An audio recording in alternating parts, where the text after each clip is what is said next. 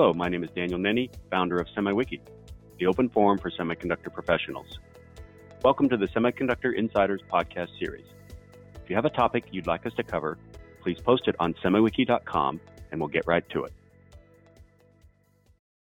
My guest today is Stephen Fairbanks, CEO of Certus Semiconductor. Stephen is an ESD pioneer with over 30 years of experience, starting with his time at Intel, SRF Technologies, and now Certus Semiconductor. Welcome to the podcast, Stephen. Thank you, Dan. It's a pleasure to be here.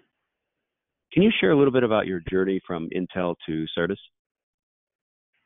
Yeah, it was really by happenstance. I was originally hired in Intel as an analog and RF test engineer.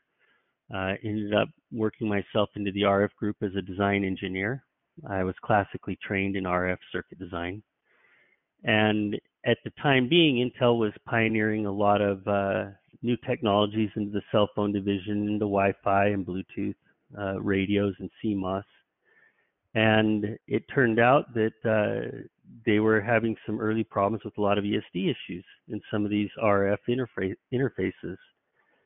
And the teams, a lot of the senior engineers really didn't want to deal with it. And I was a junior engineer, and I had some experience with ESD working in my time prior to Intel, working in scientific instrumentation, particularly time-of-flight mass spectrometers.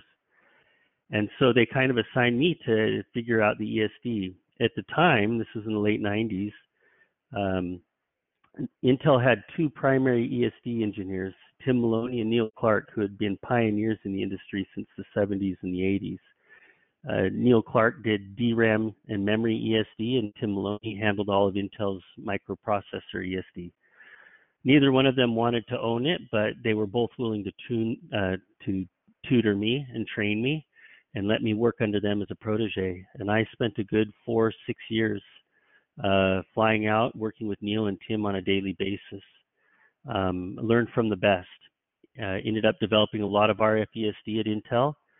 And then Intel sold off a huge chunk of their cellular division back in the day to Marvell, and a lot of the RF groups got spun off. And as the RF engineers scattered to the industry, I started getting calls from colleagues from all over the industry saying, hey, we need some help on our RF ESD. What's the possibility you could do some consulting or moonlighting for us? And I realized that was a good opportunity to maybe get out and test the waters as a consultant. I started doing that, and after 3 years, I just had so many of my customers asking me if I could just build the entire I/O library for them. Because prior to leaving Intel, I was actually the I/O collateral group, managing I/O collateral for all the communications teams. And that's pretty much the story. That's a great story. Great story. So how is ESD evolving as a process, as processes migrate to advanced nodes? The ESD, the principles and the physics haven't changed at all. What we run into as we get into the advanced nodes is everything is a lot more delicate. The junctions, the gate oxides, the dielectrics, they break down more easily. They don't tolerate the higher voltages. They don't handle the currents as well. So what you end up having to do is you have to apply some of these same strategies we've used in older planar technologies, but you have to evolve them to a point where you have to take advantage of the FinFET technologies. There's actually, what we've discovered a lot of times by accident is we put devices and structures in the FinFET nodes and the advanced nodes, is that they don't behave exactly the same as they did in planar. And sometimes we've discovered weaknesses, and other times we've discovered strengths. So there's a lot of subtle layout techniques apply to the advanced nodes to get some of that physics performance we lost with our traditional techniques.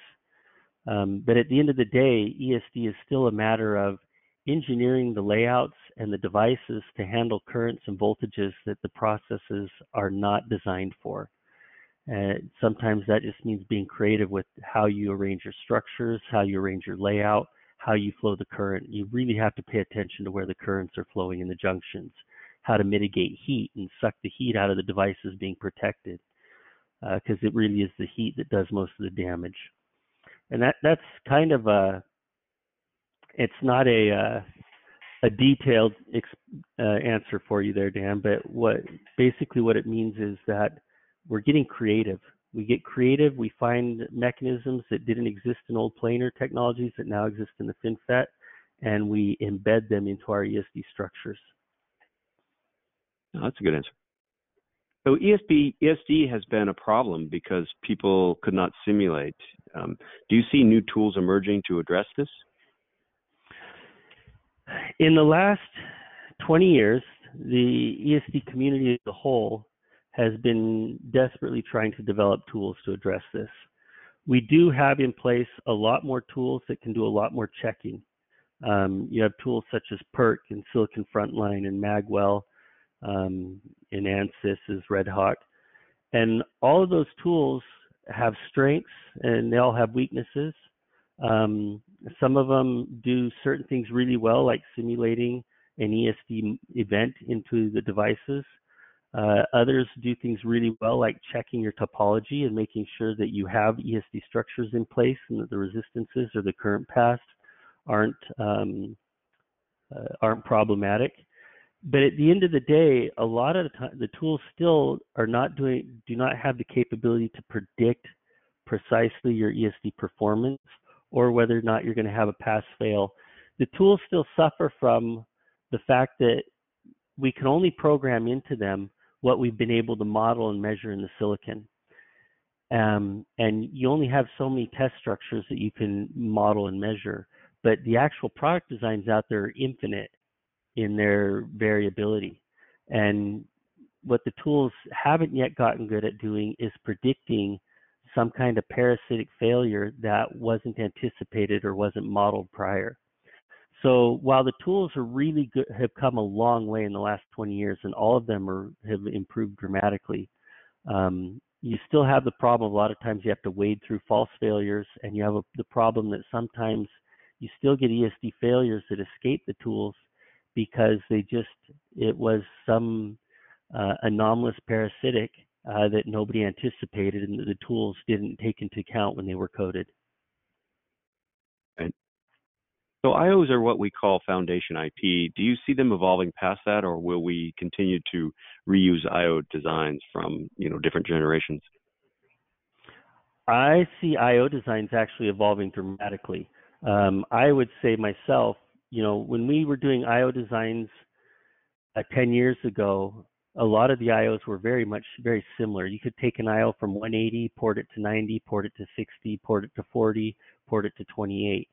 The features were all basically the same. They all had a basic driver, an input receiver, pull up, pull down circuitry, the ESD protection, maybe some selectable slew rates, drive strengths, whatever. They were all kind of similar run of the mill. Now, today, our IO libraries are diverging dramatically. In fact, some of our cutting edge IO libraries that we're designing now, even in older technologies in 180 or 65, they're being highly specialized. Multi-protocol IOs and multi-voltage IOs are becoming very common.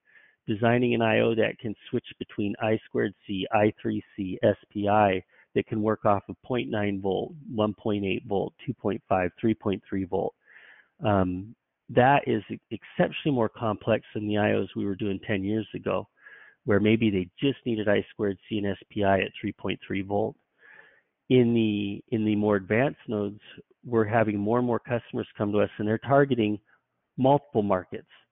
So we're doing some specialty IOs that can do 5 or 6 protocols at 3 or 4 different voltage levels.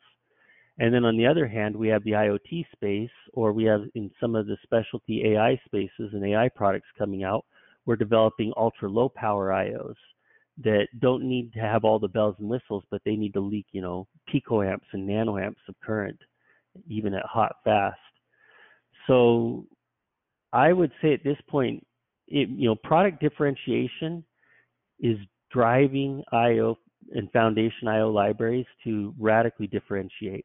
And you can have 5 products on the same process technology in, say, 22 or 12 or 7 nanometer, and they all have radically different IO pieces because their product differentiation required it.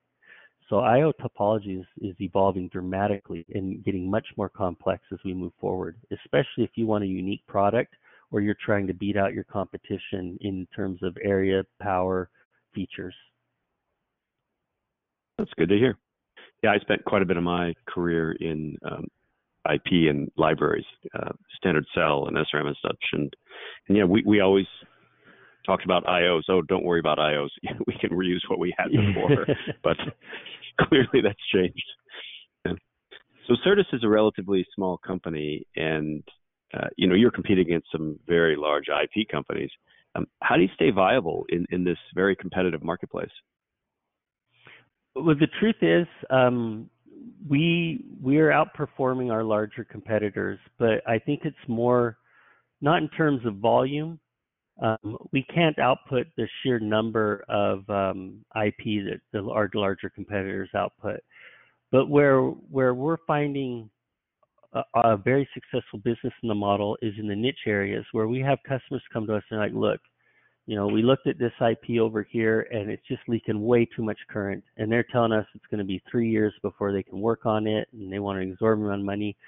We're a much more nimble company. We can usually tailor and optimize an IO library for most of our customers in the 2 to 4 month range. And we're also very, very good at sitting down with our customers, brainstorming with them about what it is they're trying to achieve. And I really find a lot of joy in sometimes helping my customers re-architect their interfaces and saying, look, if this is what you're trying to achieve with your product, we can actually do X, Y, Z, and I think that'll give you better market permeability, market attractiveness, and competitiveness. And a lot of times their marketing guys get really excited, and then they start throwing in all these wish list items they had that they thought wasn't possible. And you're like, yeah, we can integrate that into DIO. Some of it's over the top, but sometimes when you work with their teams and you co-architect the IO designs, you come up with really creative solutions where the customers get super excited because you're enabling their products. A key example of that is we do a lot of 10 to 20 volt RF and analog IOs in nominal 1.8 and 3.3 volt CMOS processes by re-engineering the layers. And, it's not always foundry approved per se, but we've enabled some really interesting IO features that our customers absolutely love that enabled them to really target specific markets that they didn't think they could win in. Right. Yeah, we've been working with you guys for about a year, and the thing we always hear is how good your customer interfacing is. So I guess that, you mentioned that, but that's a pretty big deal in IP because off-the-shelf IP doesn't always handle your requirements, the best. If I was just selling off-the-shelf IP, I probably wouldn't be able to survive against the foundation IP companies as a whole. Right. I think that's been our viability, is that we are really good and nimble at tailoring our IOs specific to our customers' needs. Right. So where does Certus's future lie? What's coming up? We have big dreams and big plans, right? Everyone has big dreams and big plans, but one of our key pieces is we don't want to forget our core market. So we've been growing our IO team and our ESD team. I have a couple of new engineers I've been training in ESD to take over some of the roles I've been doing as the lead ESD architect at our company. And we're trying to expand our capability, our ability to optimize and tailor more custom IO libraries for a greater number of customers in parallel. So, just our fundamental growth has been our big plan. At the same time, I have a number of members on our team now who have a really strong analog background. So we're expanding more and more into the converter space and into the RF radio space. We have a lot of experience on our team with individuals doing TIAs, RF front ends, LNAs, small radios and converters, sigma delta, successive approximation, et cetera. So we're looking at expanding into that space in the near future. We're doing small bit projects here and there in the analog and RF space, but for now, we're still trying to remain focused to our core, which is grow and expand our IO portfolio, push into the more advanced nodes, and release much more flexible and diverse I/O libraries that can target huge industry space. We've expanded a lot in the last 6 years into the RF rad-hard space for our I/O libraries, and we've been doing a lot of high-temperature I/Os as well as automotive-grade I/Os.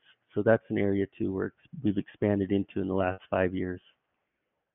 Oh, that's good. Yeah, aerospace and automotive, those are booming markets right now. So, just a final question, Stephen. How do customers normally engage with Certus? The most common engagement has been word of mouth. They reach out to friends or colleagues. Someone hands them our email and they get in contact with us.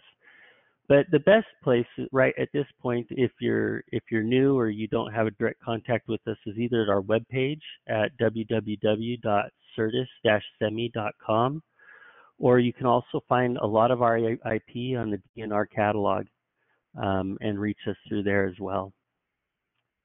We're also on LinkedIn. Great. You can look up Certus Semiconductor on LinkedIn as well, and just kind of any of those methods tend to be the most common avenues for reaching us. Yeah, I have seen you on LinkedIn. Well, it's great to talk to you again, Stephen. We've met a few times, but it's good to catch up. And thank you for your time. Thank you very much, Dan, for having me. That concludes our podcast. Thank you all for listening, and have a great day.